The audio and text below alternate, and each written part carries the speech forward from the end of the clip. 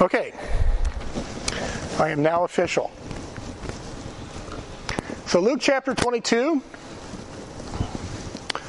In our last lesson, as we've been going through this chapter, we read where the chief priests, the religious leadership of the people, they were kind of anxious about Jesus. They were fearful of the threat that they perceived that Jesus posed upon their status and station in the political scene of their nation. And so these men, being the poor shepherds that they were, their chief concern wasn't so much for the people, but for their own sake, for their own status, for their own station. And so these chief priests, as we saw here in Luke chapter 22, verses 1 through 2, they wanted to destroy Jesus. Because, like I said, they believed that Jesus was a threat, so they figured if they destroyed Jesus, then that would be the final solution to their problem. But they didn't want to do it in such a way that it would cause a riot among the people, because if you remember, I said that it was calculated that at this particular time during the Passover, there'd be over 2 million people in this town of Jerusalem. And so they definitely did not want to get 2 million people all worked up and start a riot. So their plan was to bide their time and attempt to take Jesus in such a way that it would pose to be less risk to themselves, all right? No riots in the streets, and that when they did take Jesus to destroy him, that they would do it in such a way that it would be too little or too late for the people to do anything about it. So they wanted to take him secretly, quietly, and do away with him. So now, I titled that last week, The World Prepares for the Passover. Well, this week we're going to look at Hell Prepares for the Passover. Because it appears, as we read in verse 3, it appears that the devil had other plans. He wasn't wanting to wait. So look here at verse 3, Luke 22, 3 through 6. Then entered Satan into Judas, surnamed Iscariot, being the number of the 12, and he went his way and communed with the chief priests and captains how he might betray him unto them. And they were glad and covenanted to give him money. And he promised and sought opportunity to betray him unto them in the absence of the multitude. So he understood, Judas understood what these men wanted to do. They wanted to take Jesus in secret so they could do away with him. Okay, so, I thought about this passage and thought about different ways of approaching it. I don't know about you guys, but Judas Iscariot to me is a puzzle. He's an enigma to me. Think about it. He was one of the 12. He witnessed much. He saw the miracles. He heard the preaching. In fact, he himself was involved in the ministry. Jesus gave him authority to cast out devils and to heal folks as he went around with his partner to preach the kingdom. So he saw a lot, and he witnessed a lot. But yet we read here that when he got the opportunity to do so, he slips away from the other 12 and goes and betrays Jesus. This is, to me, quite remarkable. Judas was present in John. Turn to John chapter 6. Judas was present when Peter made that great profession of faith in John chapter 6. And in John chapter 6, of course, that's the chapter that we read about where they tried to make him king, and he talked about the bread of life and talked about the manna from heaven and so forth and so on. And in John chapter 6, verse 68, we read Peter saying, he says here in verse 68, then Simon Peter answered him, Lord, to whom shall we go? Now, why did he say that? Because some of the disciples left Jesus because of the hard sayings. They said, these sayings are too hard for us. So they left. And so Jesus asked, are you guys going to leave too? And so Peter says, Lord, to whom shall we go? Thou hast the words of eternal life, and we believe and are sure that thou art that Christ, the Son of the living God. Now it's true that Peter was the spokesman of the rest of them, right? But we don't read where any of them disagreed with Peter. They all had this consensus of what Peter said. Even Judas. He didn't say anything. So if you were there and you heard Peter make this confession and you were observing the group, then you would have to say everybody agreed with what Peter had to say. Even Judas Iscariot. Now it is true that later on in this passage, Jesus said, "Have not I chosen you 12, and one of you is a devil?" But as far as who this devil was not revealed to the others until after Judas did what he did in betraying the Lord in the garden and so forth and so on. But they didn't know who Jesus was talking about. But the Lord knew, didn't he? Because the Lord knows the hearts of men. And the Lord knew that there was something brewing in Judas's heart that, well, wasn't quite right. If you look up here in John 6:64, we already see that Jesus knew some things. He says, "But there are some of you that believe not, for Jesus knew from the beginning who they were that believed not and who should betray him." So this statement shows to us that he had foreknowledge about this. And only God has such foreknowledge. Of course, that's the theme of John's Gospel, isn't it? That Jesus Christ is God in the flesh, the only begotten Son of God. So, he's showing forth his deity here. He had foreknowledge about what was going on. So in this conversation, in this interchange between the Lord and his disciples, I see words of of affirmation, but I also see words of warning. Look again, it says, Jesus answered them, "Have not I chosen you 12? And one of you is a devil?" And then verse 71, John, of course, he writes in this little comment, he spake of Judas Iscariot, the son of Simon, for he it was that should betray him, being one of the 12. See, I see words of affirmation to the faithful.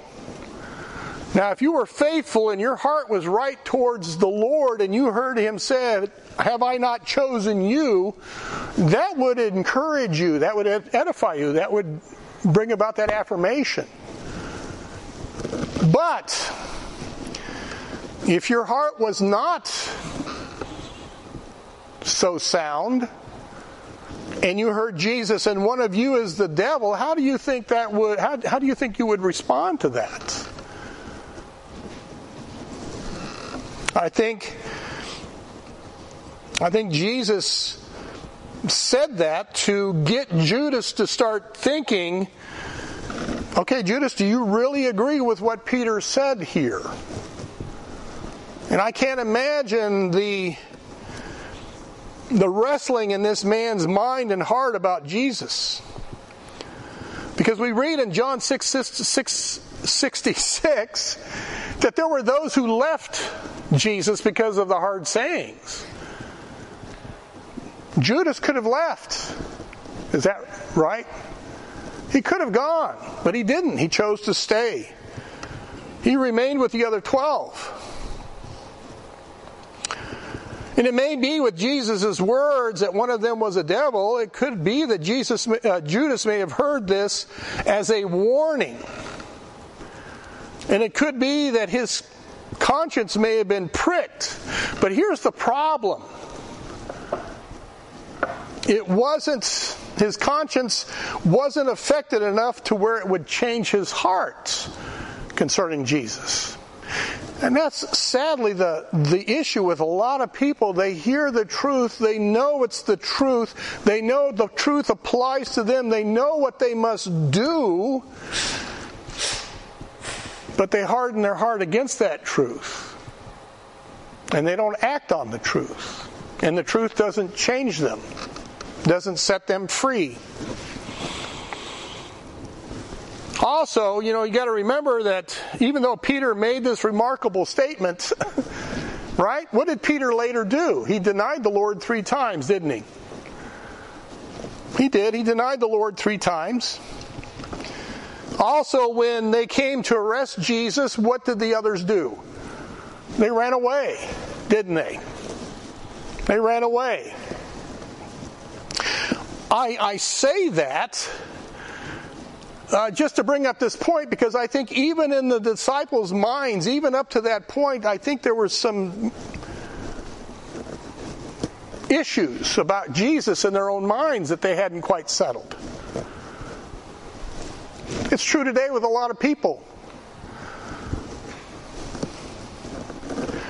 They have issues about their loyalty to Jesus, their commitment to Jesus, that they haven't quite settled yet in their own minds.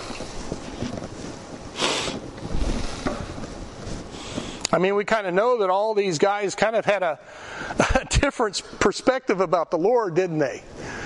And about His ministry. I mean, even up to His ascension, they still wondered, are you going to bring the kingdom even today?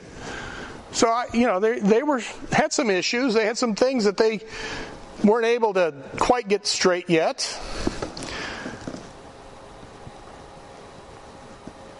And the reason why I bring that up is because we all have these issues and these perceptions that we all kind of deal with, try to get straight in our head. And the thing with Judas, he also labored under these perceptions about the Lord and the kingdom, but unlike the others, his thinking led into perdition, into destruction. And that's the key. That's the key. How is your thinking leading you? Where is it taking you? That's very important. That's very important. In John 13:2, we read about the Lord's Supper, and it says, "In supper being ended, the devil having now put into the heart of Judas Iscariot, Simon's son, to betray him." That phrase, having now put into the heart, means that Judas's choice to betray Jesus was already there while he was at the supper with Jesus. It was something that he had already agreed in his own mind to do. And that's what we're reading about here in Luke 22. This is the very beginning of what took place at the supper.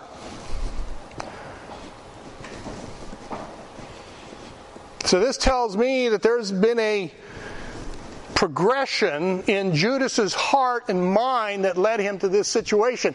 And that's generally what happens, folks. It's not things that happen all of a sudden without reason. There are steps, there are progressions that lead us to that time when we do what we do, as in Judas's case. Now, what triggered this ultimate declension in his mind? What was it that finally tipped Judas in the wrong direction? Turn to John chapter 12.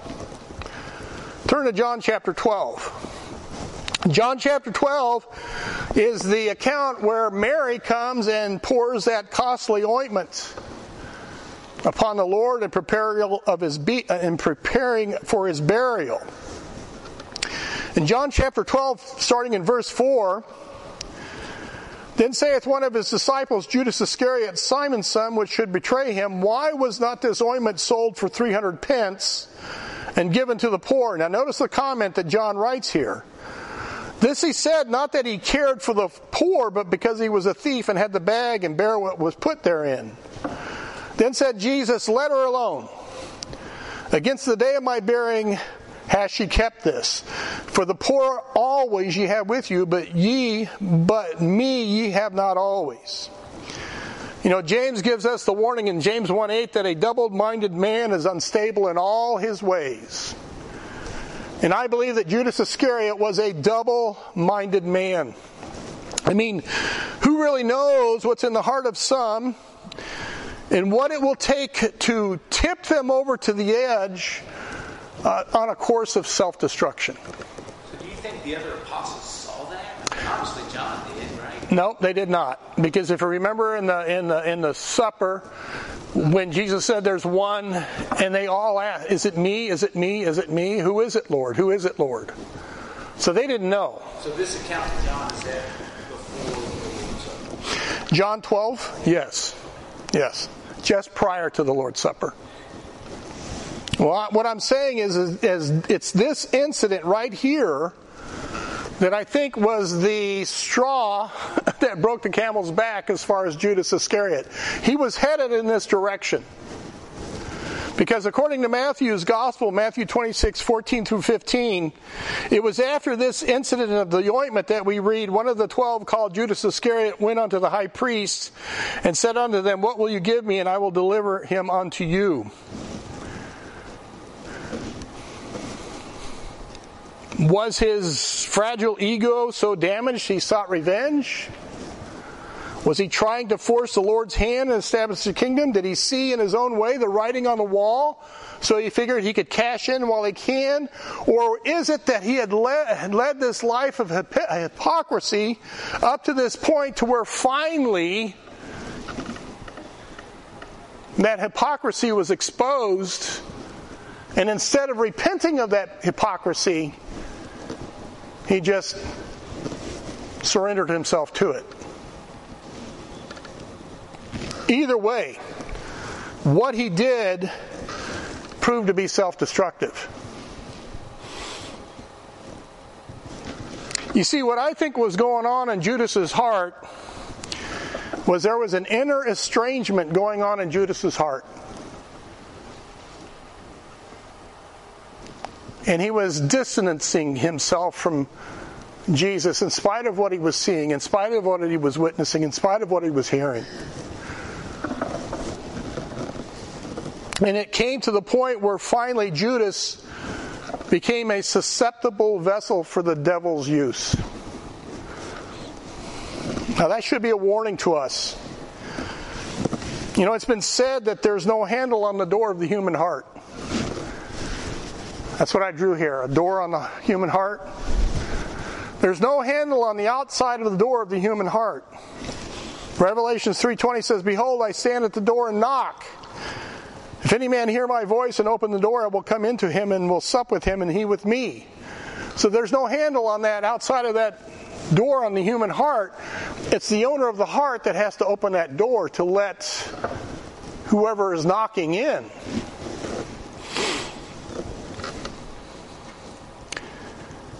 Now, let me clarify something here. I do not believe that a Holy Spirit sealed, born again believer in Jesus Christ can be possessed by a devil. All right?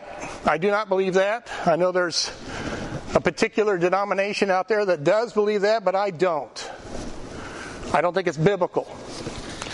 But what I do believe is this: that a believer can make themselves vulnerable and open to the devil's influence.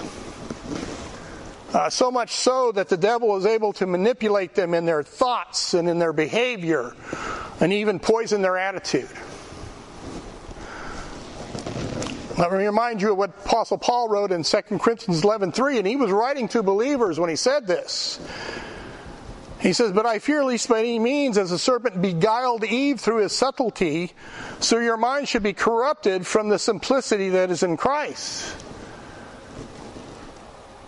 So often as believers in Christ, we're saved and we're bound for heaven, but sometimes we leave ourselves open to Satan's corrupting wiles. Would that be oppression? Not so much oppression as influence. It begins with the influence, and then as you succumb to that influence, then it turns into oppression. I'm talking about that initial stage. Yeah, oppression is you're under Yeah, you're under his control. So Jeff, just to clarify, so in John, when he calls him a thief, obviously this was written after the fact. So Yes. Go back and look and see. Yes. So now I know. Yes. The reason. Exactly. Yeah, this is John's commentary after the fact to inform his readers about Judas Iscariot. Yep.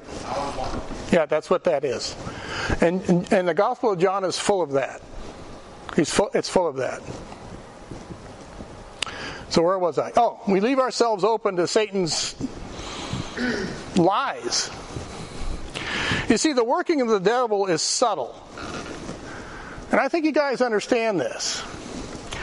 It's a suggestion here, a false narrative there, a bit of an exaggeration over an incident here.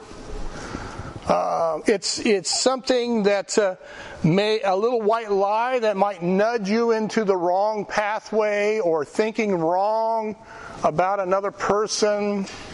That's where it starts. It's these little subtle things that he suggests. It's like with Eve. Yea, hath God said.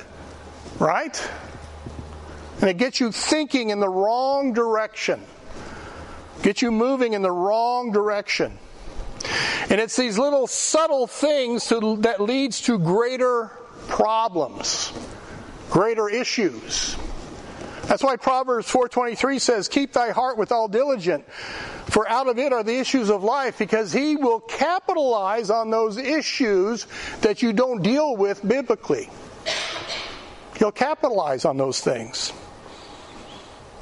As an example, Paul gives the warning in 2 Corinthians 2:10, "To whom ye forgive anything, I forgive also. For if I forgave anything to whom I forgave it, for your sakes I forgave it in the person of Christ, lest Satan should get an advantage of us, for you are not ignorant of his devices." A way to crack open that door to your heart is through the issue of unforgiveness. Holding a grudge or seeking revenge or failing to truly forgive another person. You open that door. And those issues of bitterness or anger or harboring offense, those are the things that Satan will take and he'll start whispering to compound those things into something larger that it should never be. Another one, Proverbs 27:4, it says, "Wrath is cruel and anger is outrageous, but who is able to stand before envy?" Envy, suspiciousness, jealousy. These are also things that the devil will use. The first king of Israel, Saul, was a good example of this. Saul was a man who saw David being praised by the people. Right? And what happened? It says here in Psalms 18:9, "And Saul eyed David from that day forward, and it came to pass on the morrow that the evil spirit from God came upon Saul." He was envious of David, and so the devil capitalized on that. And we know the rest of the story. Prideful jealousy, envy of others, that's a door that could be wide open for the devil to work. I mean, for crying out loud, that's why he fell in the first place. If anybody knows about prideful envy, it's the devil. It's the devil.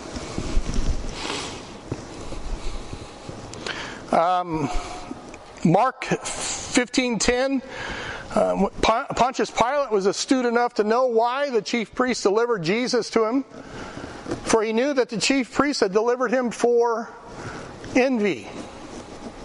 That was a door wide open for the devil to use. Another one, 1 Timothy 4:1. "Now the Spirit speaketh expressly that in the latter times some shall depart from the faith, giving heed to seducing spirits and doctrines of devil." The church has almost kicked open the door in regards to this. Accepting anybody with any teaching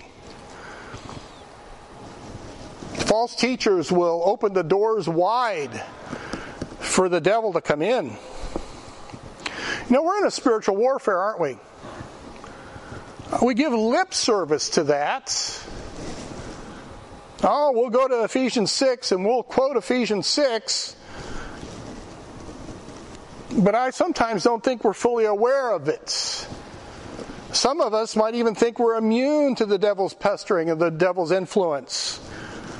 Thinking that, no, he can't beguile me this way or that way. You start thinking like that and that's foolish. That's just plain foolish. See, that's why I think what Jesus said to the group about one of you is a devil, that's why I think that was a warning to Judas. That was a warning to Judas. Judas, examine your heart. In light of what Peter said about me, examine your heart, Judas. I can't imagine the turmoil that must have been going on in this man's conscience. I mean, think about it. He spent day after day after day in the Lord's presence, behaving like a disciple in appearance, but in fact, his heart was not with Jesus.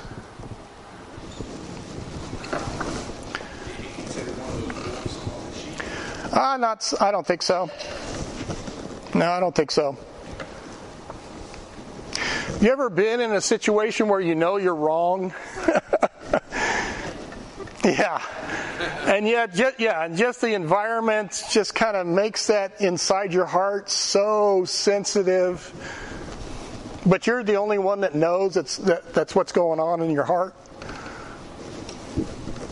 I mean, can you imagine the torture of this man's conscience? It could only be compounded, especially by his actions in being a thief. Helping himself to money that was meant to support the others and to help others. So that's why I believe when Jesus rebuked him about the ointment that Mary poured on his feet, I think that was all that he could take as far as his conscience was concerned. And instead of repenting, he went the other way. I've seen that. I've seen that with people. They've been counseled, they've been told, they agree with the counseling, they agree with the scripture, but yet they still refuse and go the wrong way. And I think that's what happened here. Instead of repenting, Judas, that just hardened Judas's heart, and he turned against the Lord. This can be true even of us. We can silence our conscience. We can grieve the Holy Spirit for so long that we become callous or immune to His speaking to us through His Word. We can even allow our consciences to become defiled, even justifying our actions and our attitudes and our behavior. Well, he said that, or she did this, or we can get ourselves trapped in this attitude. Again, I don't believe that a man or a woman who is possessed or sealed by the Holy Ghost can be possessed by an evil spirit, but I'm telling you, we can certainly fall prey to the devil's lies and influence. Can be used by him, right? Yeah, we sure can. Now, something else here. As far as the Lord's choosing of Judas, there is a fulfillment of scriptures to keep in mind. There's a passage in John 13:13 that says, I speak not of you all, I know whom I have chosen, but that the scripture may be fulfilled, he that eateth bread with me hath lifted up his heel against me. And another passage, John 17:12, he says, while I was with them in the world, I kept them in thy name, those that thou gavest me I've kept, and none of them is lost, but the son of perdition, that the scripture might be fulfilled. Now this, begs the question. Now those scriptures that he's talking about, that's Psalms 109, 8 through 15, Psalms 41, 9, Psalms 55, 13 through 14, if you're interested in what those are. But to me, this begs the question, and it's this. Was Judas predestined to perdition in order for the scripture to be fulfilled? Or rather, is this God's foreknowledge concerning Judas Iscariot, and God revealed it to the psalmist so that his people would be edified and warned about it? Now, I personally believe that no one is predestined to perdition. For God is not willing that any man should perish, but that all should come to repentance. Okay? Judas acted as a free moral agent. He made this decision to betray Jesus Christ. You see, the foreknowledge of God did not force Judas to do this. Judas acted freely of his own accord. He did just exactly what his wicked heart prompted him to do. He didn't start there. He went there. He went there. See, previous knowledge of a thing doesn't alter its nature or cause it to be different from the thing that it is. Okay? Just because God foreknows something doesn't predestine anyone to perdition. He already knows what's going to happen. That's God's omniscience. And so it's written in the scriptures, evidence of his omniscience for our edification, not to predestine anyone to perdition. You see, I believe Judas was given ample time and opportunity to repent, given lots of warnings about his intentions, but he didn't listen. He didn't listen. And listen to this. Mark 14:21. This is the last warning Jesus gave to Judas. The Son of Man indeed goeth, as it is written of him, but woe to that man by whom the Son of Man is betrayed. Good were it for that man if he had never been born. That was the last final warning given to Judas before Judas did what he did. I'm thinking Jesus is saying to Judas, Judas, you better think hard about the eternal consequences of what you're about to do. Because I believe that Judas still could have said, you know what, I'm not going to go through with this. But he did. But he did. Look at Luke 22:3. You see, by this time Judas was set in his heart, and he was too far down the path that he had chosen for himself. Look what it says here in Luke 22:3. Then entered Satan into Judas, surnamed Iscariot, being of the number of the 12, and he went his way and communed with the chief priests and captains how he might betray him unto them. That was his choice. Ezekiel 22:30 says, and I sought for a man among them that should make up the hedge and stand in the gap before me for the land, that I should not destroy it, but I found none. Isaiah 6:8 says, also I heard the voice of the Lord saying, whom shall I send, and who will go for us? Then said I, here am I, send me. You see, just as God is looking for men to serve as his instruments to do his will, Satan is also looking for those that will do his will. We don't think of that, though, do we? But it's true. It's true. You bet there is. Even within the walls of this building, he's looking for those to do his will. You see, a man or a woman can either be a servant for good or a servant for evil. The choice is theirs to make, but they're going to serve one or the other. Matthew 6:24 says, no man can serve two masters. For either he'll hate the one and love the other, or else he will hold to the one and despise the other. You cannot serve God and mammon. You're going to serve one or the other. It's up to you who you serve. Twice we read of Satan entering into this open door of Judas's heart. We read about it here in Luke 22:3, where the plot begins. And then again in John 13:27, we read that Satan enters into him when he goes to execute the plot.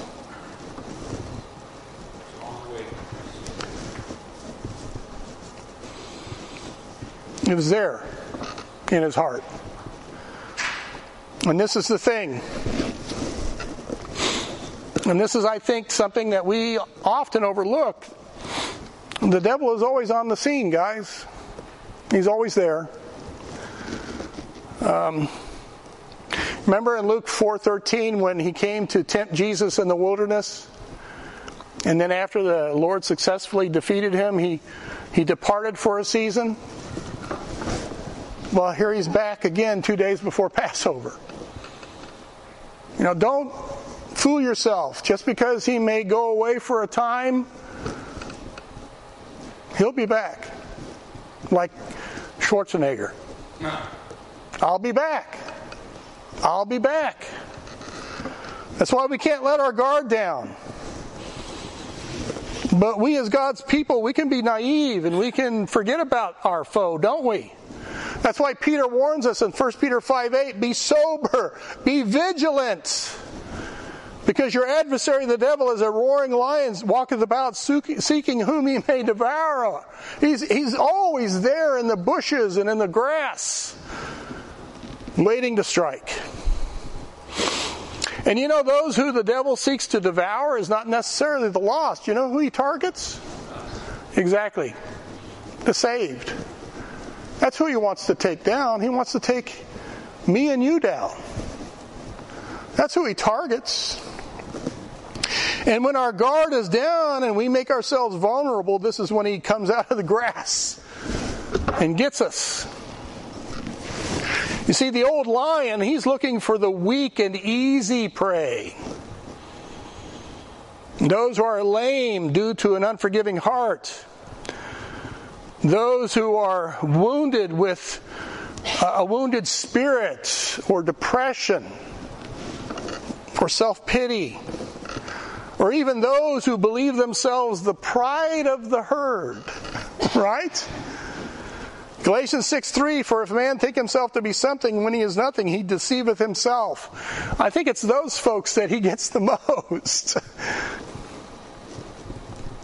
The old lion is looking for those who are vulnerable spiritually, whose attitude of heart, the devil for some reason has turned them away from the Lord.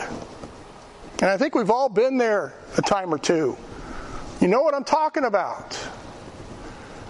Something's going on in my life and I don't want to go to church, or I don't want this, or I don't. He tries to get you out of the herd, to separate you from the safety of the herd. Especially when we don't know the word. Yes, especially when we don't know the word. And I'll also say this, sometimes God's people will bring that old lion right with them into the church.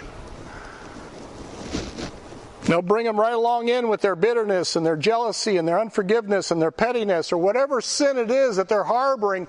They'll bring him right into the church. They'll invite him along in their gossip sessions in the hallways, or as they sit passing judgment on others, or shoot daggers at somebody across the sanctuary because they don't like them, or they said something, or they did something. When believers behave like that, it's like opening up the door to the front of the church and handing the devil a bulletin and shaking his hand at the same time. We don't want to do that. We don't want to do that. So again, back to Luke 22. We see that he went his way and communed with the chief priests and captains. In verse 5 it says, and they were glad and covenanted to give him money, and he promised and sought opportunity to betray him unto them in the absence of the multitude. So last week we saw the world preparing for the Passover, and now we see the devil or hell preparing for the Passover as Judas comes to these enemies of Jesus and he makes a deal with them they can't refuse. And it says here in verse 5, they were glad for this opportunity. They were glad. One of Jesus' own men came to set this up for them. That word glad is translated rejoice in another place. Luke 6:23, rejoice in that day and leap for joy. These wicked men were rejoicing over what they were preparing to do. That should make your skin crawl. That should make your skin crawl. The wickedness displayed here as we see the world and these chief priests in hell ally themselves together to destroy the Son of God, and they were gleeful over this. Wow. Now this begs another question, because it says here in verse 3, then Satan entered into Judas, surnamed Iscariot. This brought another question up to my mind.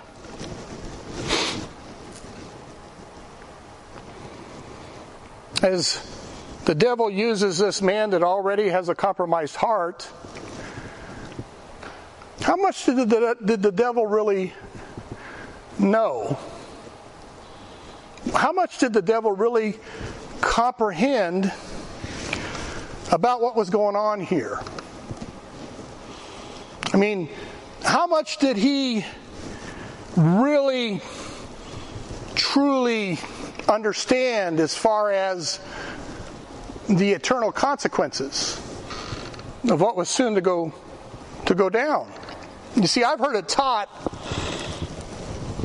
the devil is a brilliant creature. He's very smart. And I've heard it taught that the devil knew what was going on here. He knew what was going on. I'm telling you, the devil didn't have a clue what he was doing here. He didn't have a clue what was really going on here.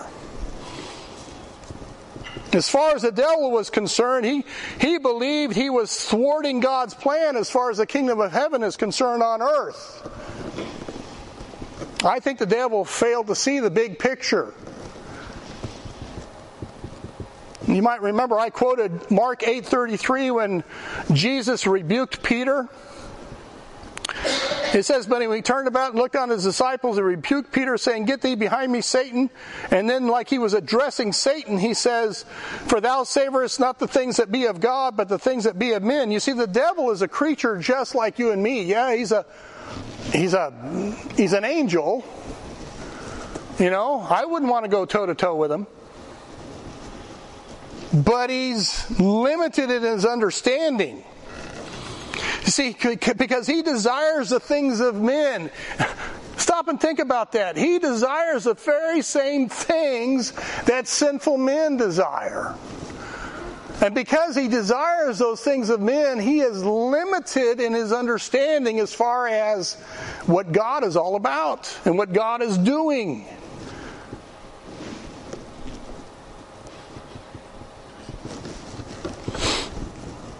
Let me give you my reasons why I think, even though the devil thought he was being very, very smart, he ended up showing himself as a fool.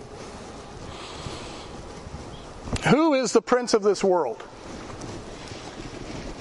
The devil is, right? Right, the devil is. The Bible teaches that he is really the power behind this fallen world system. He's the power behind the governments and the kingdoms and the nations. Ephesians 2:2 says, where in time past you walked according to the course of this world, according to the prince of the power of the air, the spirit that now worketh in the children of disobedience. Jesus himself said in John 12:31, now is the judgment of this world, now shall the prince of this world be cast out. Again in John 14:30, hereafter I will not talk much of you, for the prince of this world cometh and hath nothing in me. I mean, even Jesus refers to him as the prince of this world.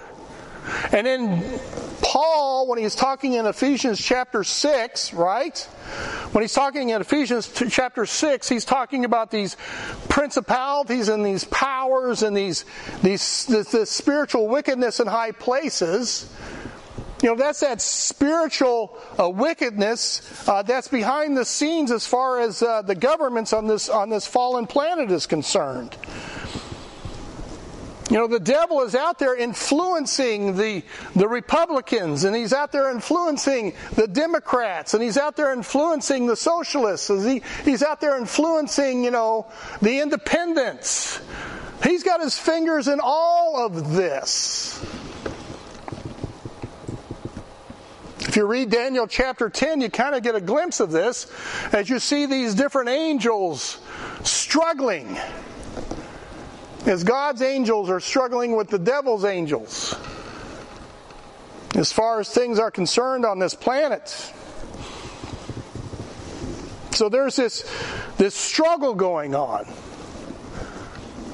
When the devil was tempting Jesus in the wilderness, one of his temptations was that he would promise to give Jesus all the kingdoms of the world. And he says, "For that is delivered unto me, and to whomsoever I will, I give it." As with everything, you know, the devil kind of gets things perverted and twisted. And he might think he's the ruler of these kingdoms. But is he really? No. Psalm 75:6 says, "For promotion cometh neither from the west, nor from the east, nor from the west, nor from the south.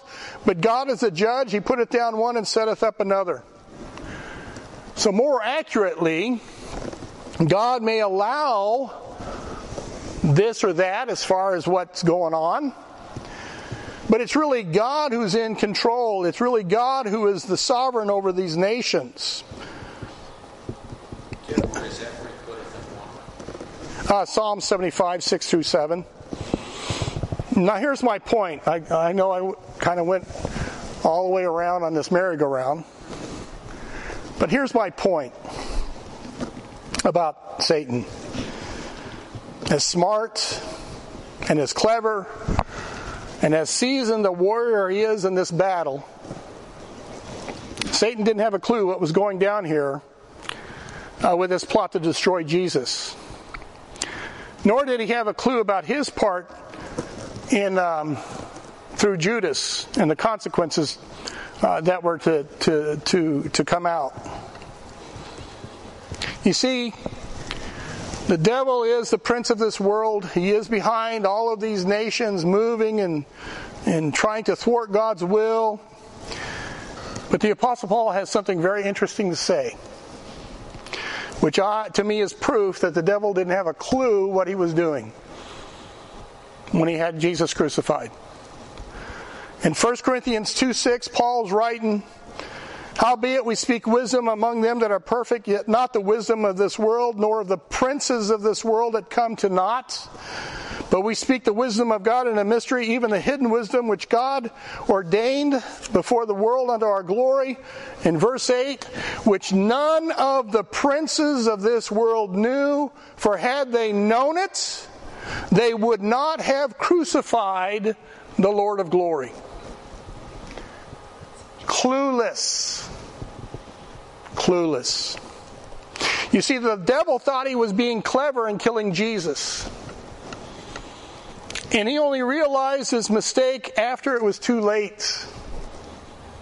Because when Jesus died, he descended into the place of the dead, and he proclaimed victory. And then he led captivity captive from Abraham's bosom and brought those souls into paradise with him into heaven. In the book of Revelations, when John was on the Isle of Patmos, he saw this vision of Jesus, and this is what he wrote in Revelations 1:17. He said, "But when I saw him, I fell at his feet as dead, and he laid his right hand upon me, saying unto me, Fear not, I am the first and the last. I am he that liveth and was dead, and behold, I am alive forevermore. Amen, and have the keys of hell and death." I heard a preacher a long time ago preach on this passage.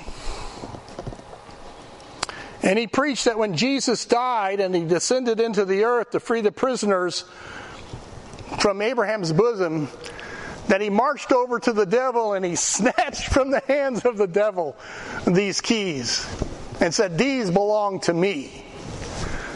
That makes powerful preaching. I don't know if it's true. I don't know if that's how it went down. It may have gone down that way. I couldn't find anything in the Bible to prove it. But I can picture something like that happening.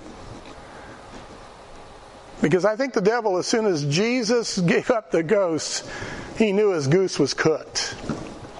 He knew his goose was cooked. Yes, Ron? I think it's in Revelation chapter 9, somewhere God gives the keys of hell and death back to Satan. Really? I'll have to look that one up. Yeah, I'll have to look that one up. just for a time. It's not very long. Yeah. But the point I'm trying to make is that this devil had no clue that with the death of Jesus would mean his ultimate defeat. Hebrews 2:14 says, "For as much then as the children are partakers of flesh and blood, he also himself likewise took part of the same, that through death he might destroy him that had the power of death, that is the devil, and deliver them who through fear of death were all their lifetime subject to bondage." 1 John 3:8, "He that committeth sin is of the devil, for the devil sinneth from the beginning. For this purpose the Son of God was manifested, that he might destroy the works of the devil." You see, I believe if the devil knew what God had planned on this particular Passover, that he was plotting the death of Jesus, I think the devil would have told his minions, "Back off. Leave this guy alone. Let him die a natural death, even if it takes 100 years. And I think the devil would have followed Jesus around with a pillow to make sure he didn't hurt himself. But this is the way with God's enemies. They think they can outsmart God. They think that they've got figured out, and they only realize too late that no, you can't. You can't. See, that's what happened with Judas. He realized it was too late. And so he went out and hung himself. I think also the devil realized it was too late. And he committed the greatest blunder in history in allowing Jesus to go to the cross. Because that meant his defeat. Ultimate defeat. Now let me close with this. As I said earlier, there is no handle on the outside of this door.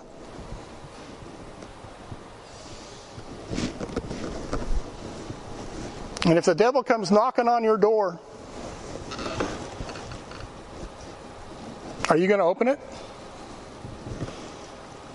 Sometimes we unwittingly do, because of the stuff that we're harboring and we don't deal with biblically. Unfortunately, for most people, when Jesus comes to the door to knock, they don't even open it for Jesus.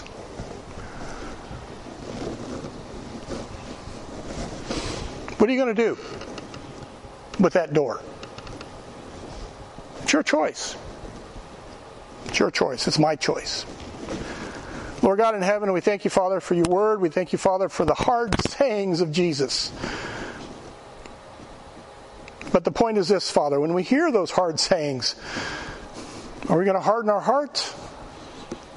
Or are we going to tenderize our heart and repent?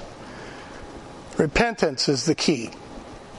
May we always, always have a repentant heart towards you. In Jesus' name we pray. Amen.